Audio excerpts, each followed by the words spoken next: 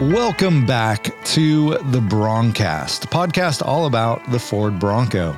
I'm your host, John Melton. And I'm Donnie Whiteman. We are two Bronco enthusiasts who own Broncos, we work on Broncos, and love talking about the Ford Bronco. I don't know why I'm laughing. From Generation 1 all the way through Generation 6. Our sponsor for today's episode is Tom's Off-Road. Tom's Off-Road has every part that you need. Fully restore a Ford Bronco.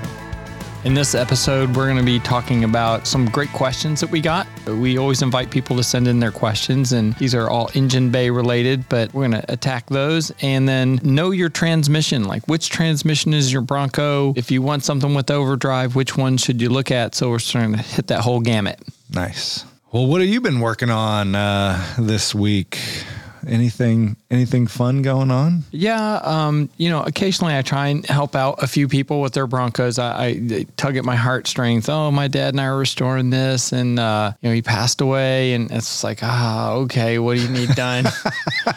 It's just like. So if you're calling Donnie, you need a sob story to get him to work on your Bronco. So, yeah, I shouldn't have said that. Somebody needs to open up a Bronco shop here in Nashville to work on all these Broncos. Yeah. I really just want to build new Broncos with, I want to be a custom builder, but it's every week one rolls up here or limps in here, and it's just like, you can't leave that puppy here.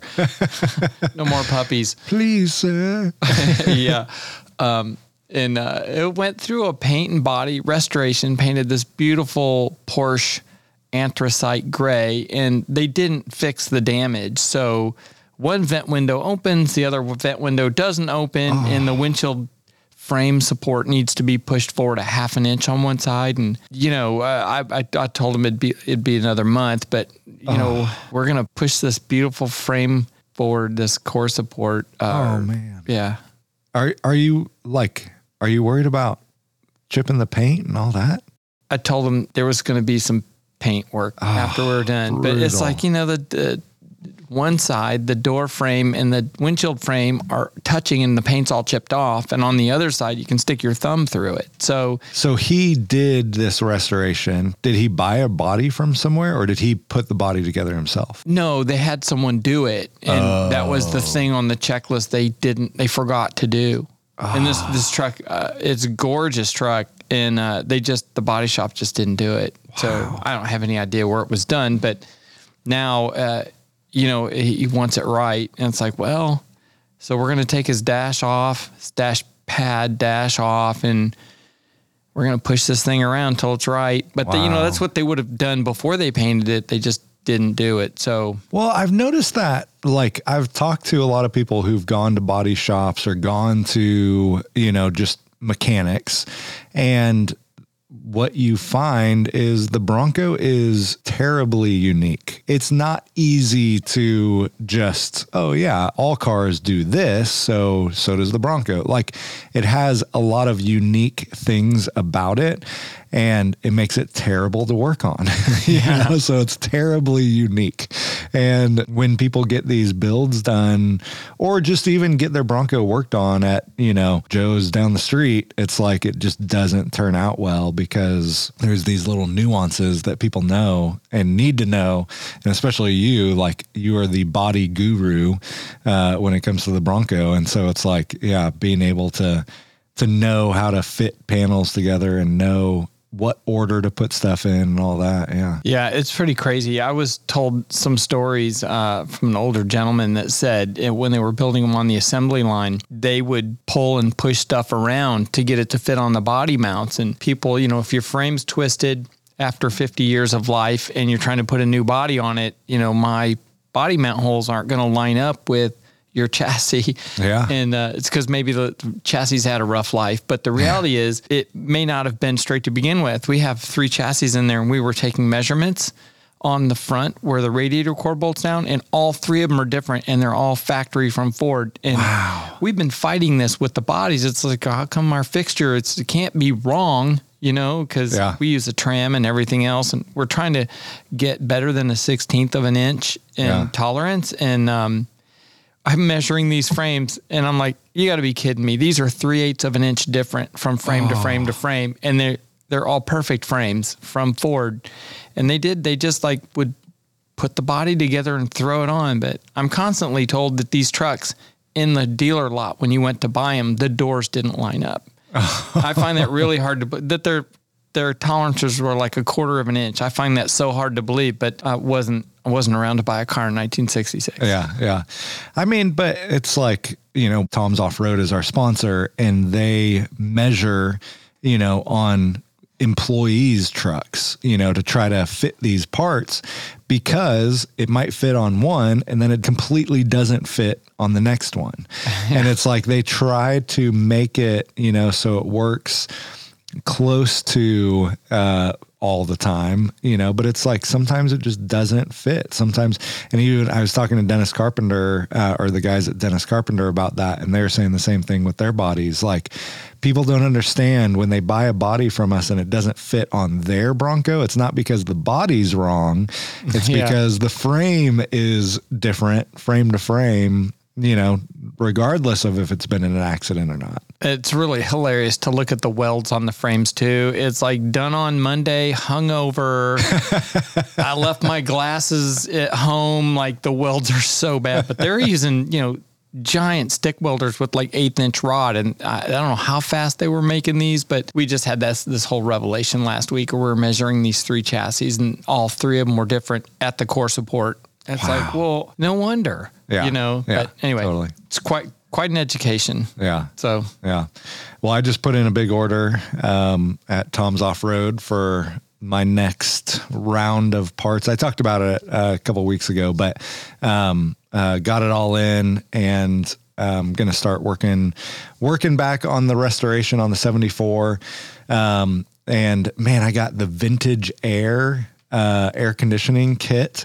And it's like 3 boxes, and one of them is huge, and I'm not sure why it's so big, but I'm like, geez, this is like a serious kit. I think it's because I got the piece that goes under the dash, and has the vents all under there. So I'm excited to put it all together.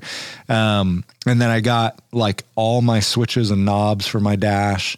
I got the wiring harness, and what else did I get? I got a couple other things just to kind of have some, stuff to put together. This is, going into this part of the build. I know people are like, you haven't even painted your restoration yet. But I want to get everything put together so that if I need to drill a hole for the air conditioning, then I can, and I'm not drilling into new paint. If I need to like do all this stuff, and I even want to route the wire harness under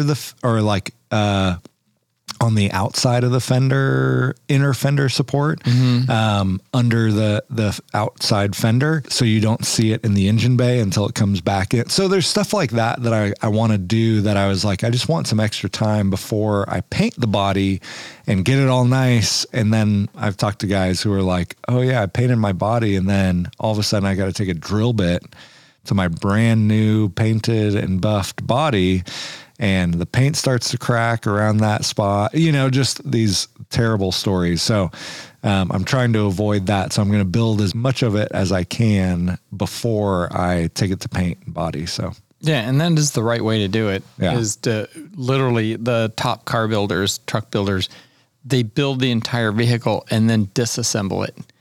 And then it goes to paint after everything's been fitted. So, and that's, you're building the truck twice, 2.5 times, but then you don't have those issues later. Like, oh, I didn't know this wasn't going to fit. Yeah, totally. Well, we've got some Q&A, question and answer this time on the podcast. We haven't had a lot of questions. If you've got a question that you would like us to cover on the podcast, shoot us an email, questions@thebroncast.com. That's questions at THEBRONCAST. We love to hear your questions, and we don't often get a lot of questions, and I'm the one who responds to all the questions.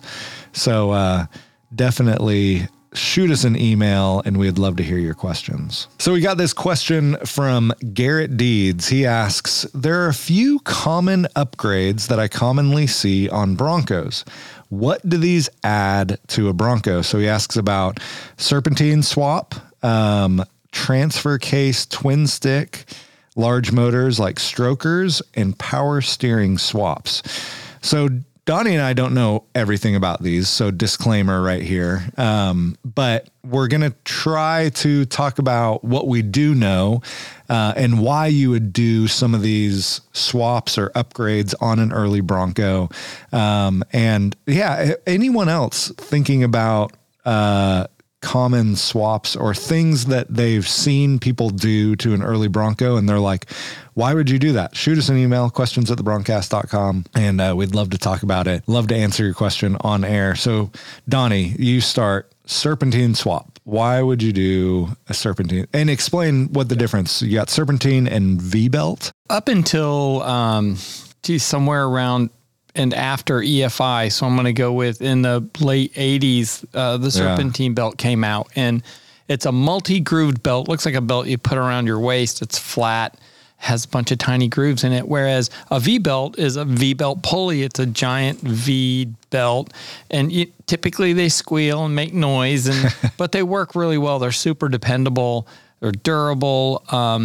But that was before you had idler pulleys and you had like double overhead cams and you had all these things that you're going to drive with the belt. So what's interesting about it is an early Bronco enthusiast would only put a V-belt on. Yeah. But now you've got this option. If you're doing a 5-liter engine swap in a Bronco, it's going to have a V-belt on it. So because they're flat, there's a lot more surface area touching. So the belts don't get as hot. They last longer. They've got tensioners, which keep them tight. Whereas on a V-belt, you tighten it up, and unless you check it later, it could loosen up, and then you get what's called slippage.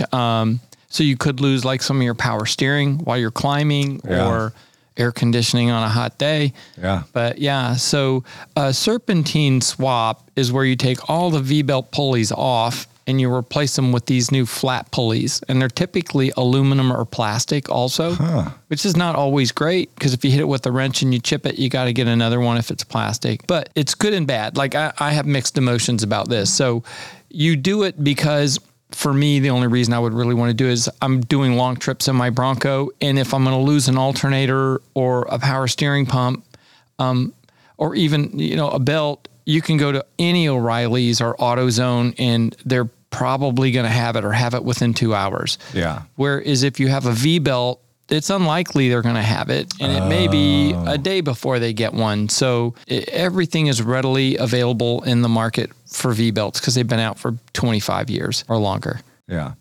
That makes sense. Yeah. I've heard that serpentines slip less, last longer, provide more consistent pressure.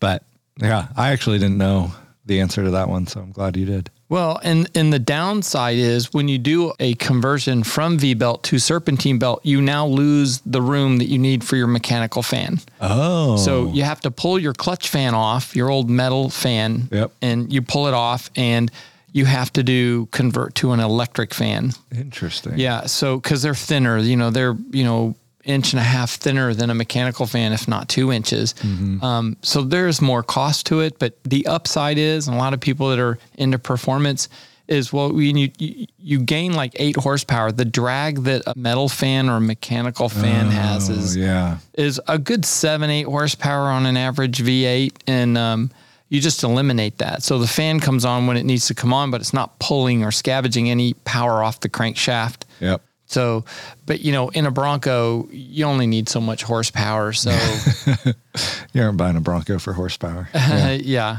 Transfer case, twin stick versus stock. So what Garrett's asking here is he sees a lot of people putting the twin stick, like from JB Custom Fab. If you go off-roading, I actually did this myself with the stock transfer case, our Dana 20s. You basically just have, 2 high, 4 high, and then 4 low. So you're kind of limited there on what you can control. But with a twin stick, what that gives you the ability to do is to put the front in 4 high and then the rear in 4 high. So you actually are controlling with your transfer case the front and the rear separately. Or let's say you broke a drive shaft on the trail, your rear drive shaft. Well, what I can do is I can put my rear in neutral and then drive home with just the front drive shaft. Or let's say I'm going up an obstacle, I have my rear in 4 low and I'm going up and I just don't have enough traction. Well, now I can put my front in 4 low. So I don't have to control all 4 at the same time, like with the stock transfer case, the stock Dana 20. So it just gives you a little bit more flexibility when you're cruising off road. So it's a nice upgrade that way. So you can engage and disengage them separately versus at the same time. Yeah. Yep. And if one's under a bind, that can be tricky too. Yeah. Typically, you're going to have an issue. You're on a rock or climbing and you're in a bind, and that makes it even harder. Yeah. So if the rear's in a bind, you can put the front in and maybe get out. Exactly. Yeah. And usually when you're on the trail, you don't want to keep unlocking and locking your front hubs. But if you're, in 4 low or 4 high, it's like you're kind of stuck in that with a stock transfer case.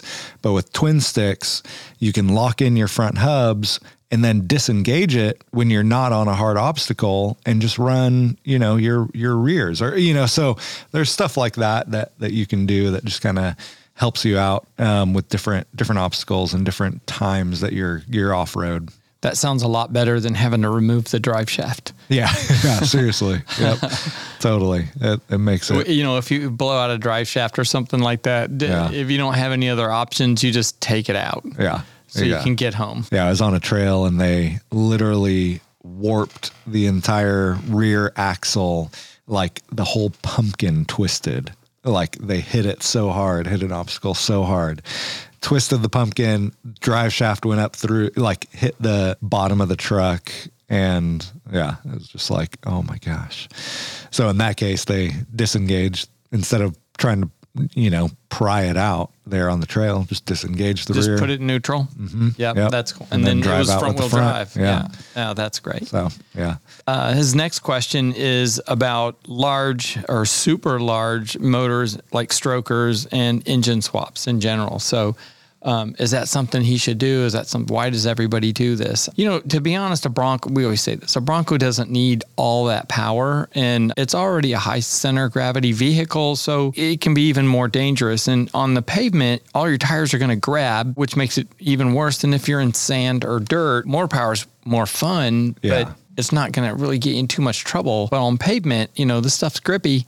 So there was a new Bronco recently that was posted all over the place, like a $250,000 restoration. And he just punched it around the corner. And when he let off, the truck was halfway around. Well, it just flipped right there, just rolled, tipped over and rolled. And, that's probably a coyote swap, so sometimes less power is better. I mean, it's not as much fun, but at the same time, more power is more dangerous. But for me, you can take the 302 and modernize it. The one that you have in your engine, you can put EFI on it. You can take the loud headers off and put some new exhaust stock manifolds on it, make it nice and quiet until you accelerate. And then with modern technology on exhaust, they get louder when you get on the gas. So it doesn't have to be loud all the time. But I like modernizing an engine with a roller cam and an EFI and just being done with it. I love opening the hood and seeing a stock blue V8 under there. Now, a stroker, though, that sounds really cool. Why? What does stroker, like, what does that mean? When someone says, oh, yeah, I stroked it to 427, what is that? Yeah, so an engine has bore and stroke, and, you can be an overbore or an underbore. So a square bore would mean the stroke and the bore are the same size. Okay. Same number. And that's a very common, effective way to run a V8. And you can go, like I said, over or under bore. And we're talking about the ratio of stroke, how high the piston is going up and down versus the size of the displacement in the piston combustion chamber. So it's probably too technical. But anyway, a stroker is when it has more stroke than bore. Gotcha. And so it makes potentially can make a lot more compression.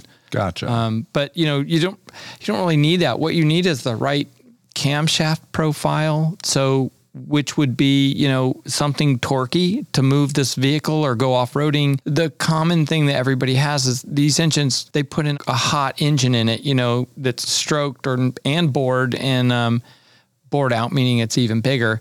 And they put some drag racing camshaft in it, which makes no torque, which is not good to move the vehicle. Yeah. And the truck isn't going to run at high RPMs all the time. You need to drive a Bronco in the, 1,000 to 2,000 RPM, not the low 5,000 range to 6,000 RPM. So you're not drag racing. But. Yeah. I mean, I feel like getting a new set of aluminum heads for my 302 would be better than, spending $10,000 on a 427 stroker, because you don't need that power. It's probably, unless, like you said, unless you're taking it out on the dunes every weekend and just want to rip through the sand dunes and need that power. But yeah, and that's like drag racing. You're almost doing wheelies. Yeah, exactly. It's you're not necessarily going around pavement corners. So yeah. Now on the 79, I do want to build a 460 cubic inch engine for it, but it's going to have a really torquey cam in it, not a drag racing camshaft. So that means it's going to make all kinds of torque and not a lot of horsepower. So, but that's what you need in a truck. That thing's going to be, I don't even know, 6,000 pounds when I'm done with it. It's going to be heavy. Yeah. And I think a Bronco is under 3,000 pounds, a little early Bronco. They're pretty light. So 250 horsepower is a really nice number for the truck. Enough to get you in trouble, but enough to, have a ton of fun with it too. And then he asks about power steering swaps. So I did the Tom's Off-Road power steering box in my early Bronco, and I did the same one in the restoration that I'm building because I really like how it drives. So our power steering, so if you go back, early Broncos came with a steering box that wasn't power steering, most of them, when they first came out, and it was correct me if I'm wrong, a 6-to-1 ratio or a 6.75 to 1. So basically you would have to turn the steering wheel from lock to lock, and it would take 6.75 turns on the steering wheel to go all the way left to all the way right. That's like a freaking school bus. That is a lot of turns. You've missed your turn by then. Yeah.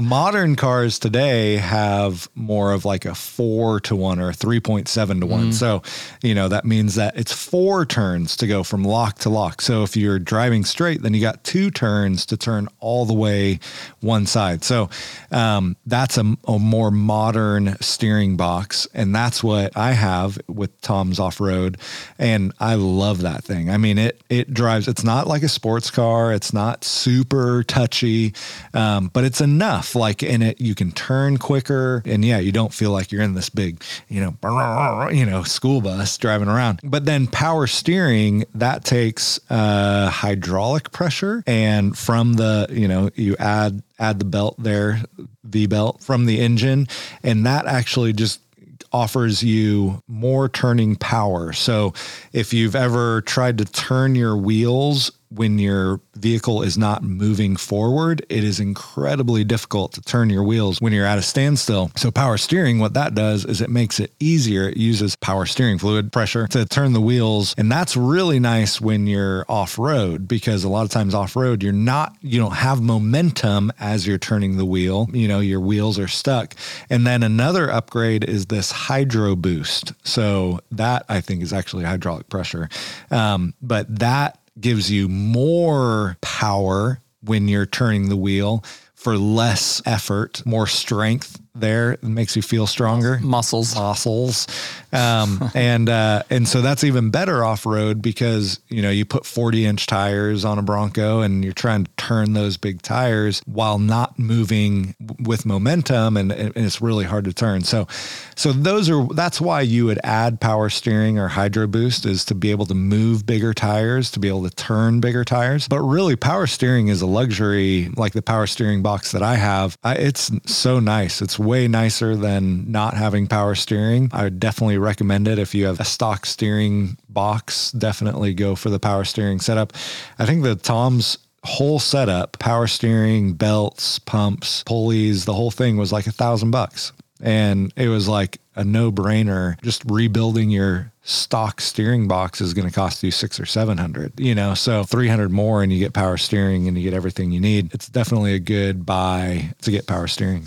And if you go with the Borgeson setup, they have a great name in steering. They make the steering box. They make the shafts that are telescoping with the larger universal joints or knuckles at the top and bottom. But you prepare yourself because your stock lines are not going to thread into the holes. They're different size. So you end up buying their lines, and then you end up buying their pitman arm, and you you end up, everything becomes Borgeson and you end up not saving any money, and it's frustrating. You get to this point, it's like, oh, now I got to order lines. You get to this point, oh, now my pitman doesn't fit because the diameter of this spline shaft's different. And then you go to put your steering shaft and it doesn't fit. So just prepare yourself. If you're going to switch over to Borgeson, you end up buying everything Borgeson to make it work. And you don't save any money going that way. And it's great stuff, but you could be $400 more into it than buying a replacement kit that's been, modernized and re-engineered. And so, you don't save any money. You can't really piece and part that stuff in, is what I'm trying to say. You either go all this way or all that way. Yeah. Well, it's a good question from Garrett. Thank you, Garrett, for sending that in. If you have questions at thebroncast.com. Shoot them over to us. All right. So we've kind of been talking about early Broncos today, focusing more on the early Bronco in this episode. Donnie and I were talking, and we just started talking transmissions. We started talking transmission swaps. Why would you do a transmission swap? What are transmissions that you would want to swap into an early Bronco? What benefits do you get? What are the prices?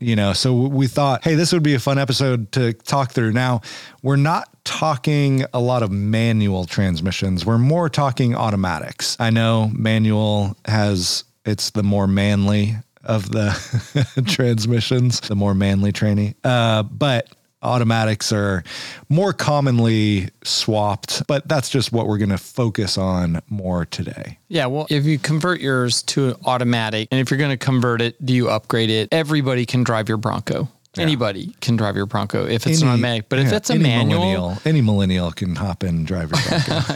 A millennial? Millennials can't drive stick. Let me ask you, your first Bronco was a 66. Yep. Was it a manual? Yeah. Okay. What did that drive like? It drove pretty terrible, period. Like the brakes didn't work. So I drove it in a field when I bought it. That was the only time I drove it. It was in a field. Oh, okay.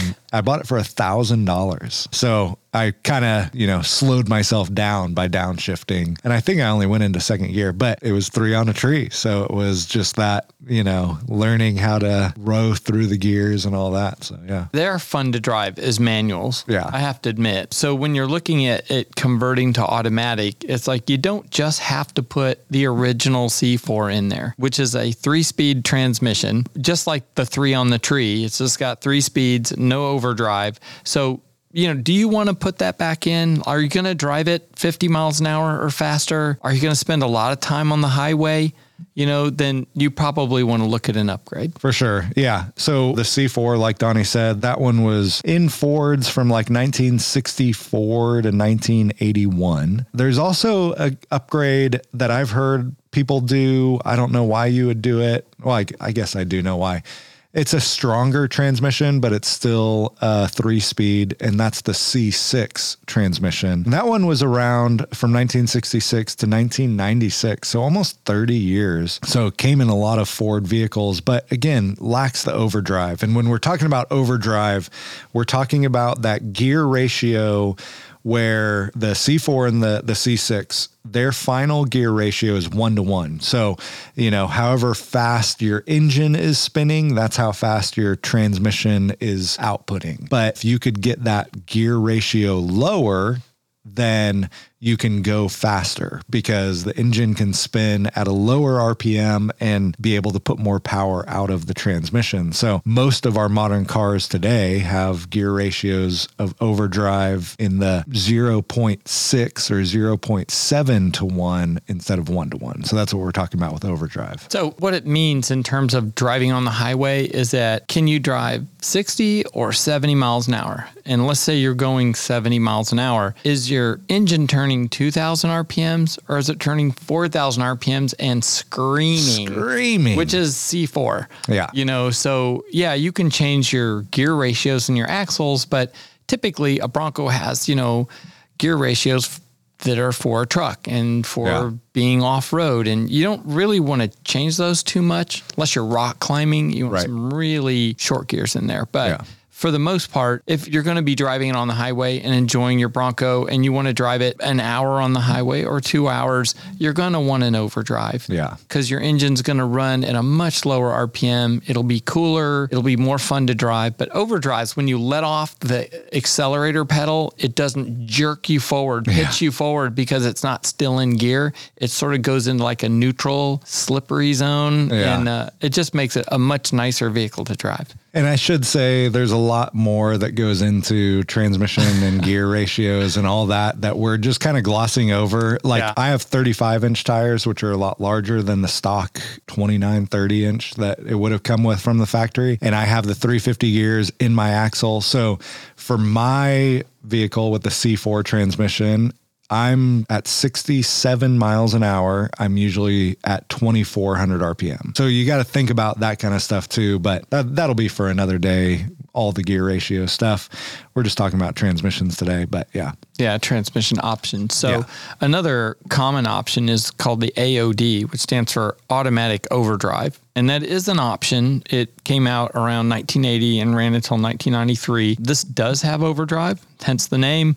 The overdrive is 0.67 to 1 gear ratio. Overdrive prices from Tom's, they have some packages put together and they're about $2,200 for the transmission. You still need to buy some things to make that work. And that's something that we were going to talk about. We put together some packages on what to expect to spend to get these different transmissions. But let's keep rolling through the list and then we'll come back to pricing. Yeah, for sure. There's also the AOD-E, isn't there? Mm-hmm. What is that one? Yeah, that uses electronic solenoids to shift, very similar to the AOD. It's the next transmission in the line. It's about the same price, probably about $2,000, but you still need the transmission and a few more parts. That's really everything you need to make the transmission fit or like a kit. Yeah. So, you know, and transmission prices are all over the place. I had a C10 pickup and I think I put 3 used transmissions in it before I bought a new one.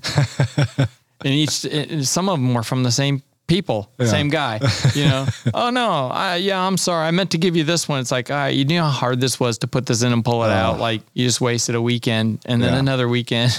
But so you get what you pay for. If you're going to buy a transmission, I like to get one with a warranty. Yeah. Because then you can return it. Yeah.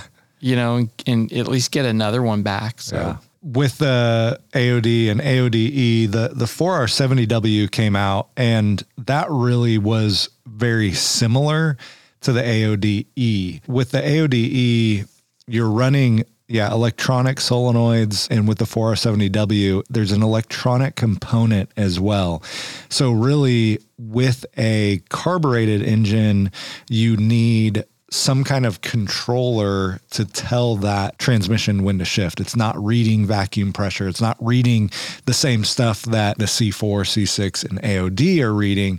So you kind of need some extra information there. But the 4R70W, that one, the 4 on it stands for 4-speed transmission.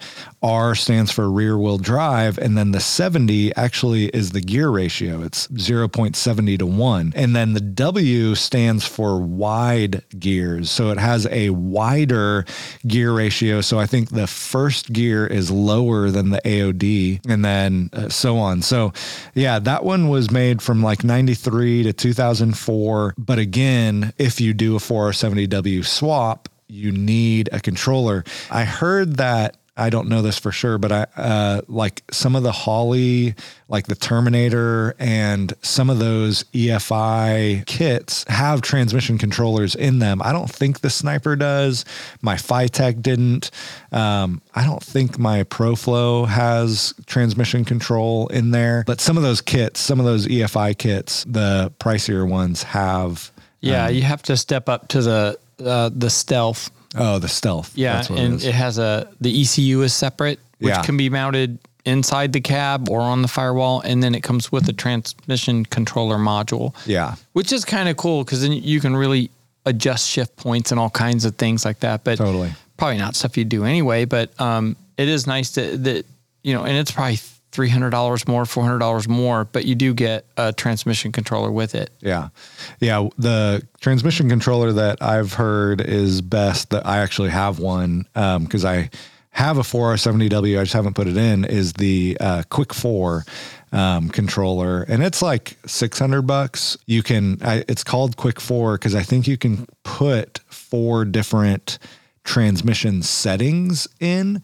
So if you wanted to run it, a little more drag racy, you could put that transmission setting in, or if you wanted, different shift points and stuff like that. So you can kind of have different control settings with that. When we talk about transmissions in the end of the number might be an E on the end, it means it's electronic. You've got solenoids that are opening, closing, and moving fluid around to shift the gears. Yeah. That's essentially what the E stands for. And the other ones would have a kickdown cable, which is tied to your carburetor. You set it so when your foot almost hits the floor, it pulls on that cable and shifts the transmission down. It's really old school, but you sort of bypass all that with these electronic transmissions. Everything's controlled electronically instead of through, like you said, vacuum pressure. Yeah. Like as the RPMs go up, then it shifts, And so you would be upgrading an old school transmission to something that's just so much more drivable and user friendly. So if I had to pick one, I'm doing 2. I'm going to do a 4R70W, and then I've also found a 4R75, which is a pretty rare transmission. I think you may have one coming too, but it would have been out of a Gen 5 Bronco. They're just supposed to be that much more durable and indestructible, and they're pretty rare, so they didn't come in a lot of trucks. Nice. That's cool. Yeah, that I might have one with my engine that I'm getting. So yeah, hoping that's still in there in the package. And we'll report back on those. So I wanted to compare the two. So we're doing a C4, we're doing a 4R70 in another truck, and then I'm going to do this 4R75 in the third one. So another transmission that's getting more common is the 6R80. And this came out really it came out before. The 6R started coming out in Explorers and Mountaineers, but really showed up with the 2009 to 2017 Ford F-150s. And that 6R80 is the same thing as the 4R76. It's a 6-speed R rear wheel drive. 80 is the final gear ratio. So a little bit smaller gear ratio, but that one actually has 2 overdrives. So that 80 is the first one, and then it has another one, and it actually has a low first gear. So going from 4 gears to 6 gears is a big upgrade and really takes a lot of pressure off your engine, but it makes your vehicle feel way more peppy when you step on the gas. And Tom's has been working on putting together the adapters and all that to fit that up under the early Bronco. So I'm really excited about that one. And I think that would be a fun upgrade to just do and to see what that's like to put that 6R80 under a Bronco. And just a cool little story here, a testament to the 4R70 and the 6R80 is Matt Hardy from Tom's Off-Road just put a 6R80. He's been developing that kit, and he gave his old transmission that he pulled out to Shelley Beauvais, and it's in the Roaming Wolves Bronco, and she's running that thing 1,600 miles. Wow! In a rally. This thing was rock. It had a life before, went rock crawling, and now it's doing like Baja style stuff. And just to tell you how durable that transmission is, so that's going to be my pick. But the 6R80, that's the future transmission. My new Bronco has a 10R80, which means it's a 10-speed. Oh, yeah. And it's all belt drive. It's actually a very different transmission, but it just shifts. If you haven't driven a new vehicle with an 8 or 10-speed belt drive transmission, they're so smooth. Yeah. I don't know how long it'll hold up because, I want to pull a house with it. Yeah. So it's probably not designed for that. That'd be pretty amazing to put a 10R80 under a Bronco. I know you can, aren't people doing it with the Coyote swap Broncos? With the Godzillas actually come with the 10R80, and I think all the Coyotes come with the 6R80. Oh, that's what it is. Yeah. And, but big difference going from a 6-speed to a 10-speed, but if money were no object, I'd be doing 6R80s all day long because of the double overdrive and the low. It's like having two different transmissions. You can do anything with that. Yeah. Well, there you go. A little transmission. You should know your transmission. What transmission do you have under the Bronco that you're driving around today? Is it the C4? Is it a good old AOD or the 4R70W? You should know these things. And what transmission would you like to put under your Bronco? Make it feel a little more peppy, more fun to drive, give you a little more power feel on the gas pedal. Well, thank you guys so much for listening today to the Broncast. Hey, we're still looking for some Bronco horror stories. So if you got a horror story for us, and what I mean by that is like one of those terrible stories like I heard the other day where a guy was trying to parallel park in front of a group of girls and rear-ended the car behind him and then hit the car in front of him while trying to park in front of a bar with a bunch of girls watching. Those are the kind of horror stories that we want to talk about, that we want to share. If you haven't heard that episode where we do the horror stories last year at Halloween, check that one out. But we're doing it again. So shoot us an email, questions@thebroncast.com. We want to hear your stories. And if you're going to be at a Ford Fest next week, come say hey, because Donnie and I are going to be hanging out there, recording some podcast and having some fun on the track. But that's it for today. Thanks for listening. Thank you for listening to the Broncast, a podcast all about the Ford Bronco. We'd like to thank this season's sponsor, Tom's Off-Road, for all your Gen 1 and Gen 6 Bronco parts. Our technical producer and audio editor is Josh Toller, a freelance podcast mixer, editor, and trumpet player extraordinaire right here in Nashville, Tennessee. Make sure to subscribe on Apple Podcasts, Spotify, or anywhere you listen to your podcasts. Find our video, podcasts, and other materials on our YouTube channel, Nashville Early Bronco. Thanks again for listening to the Broncast. We'll see you next week.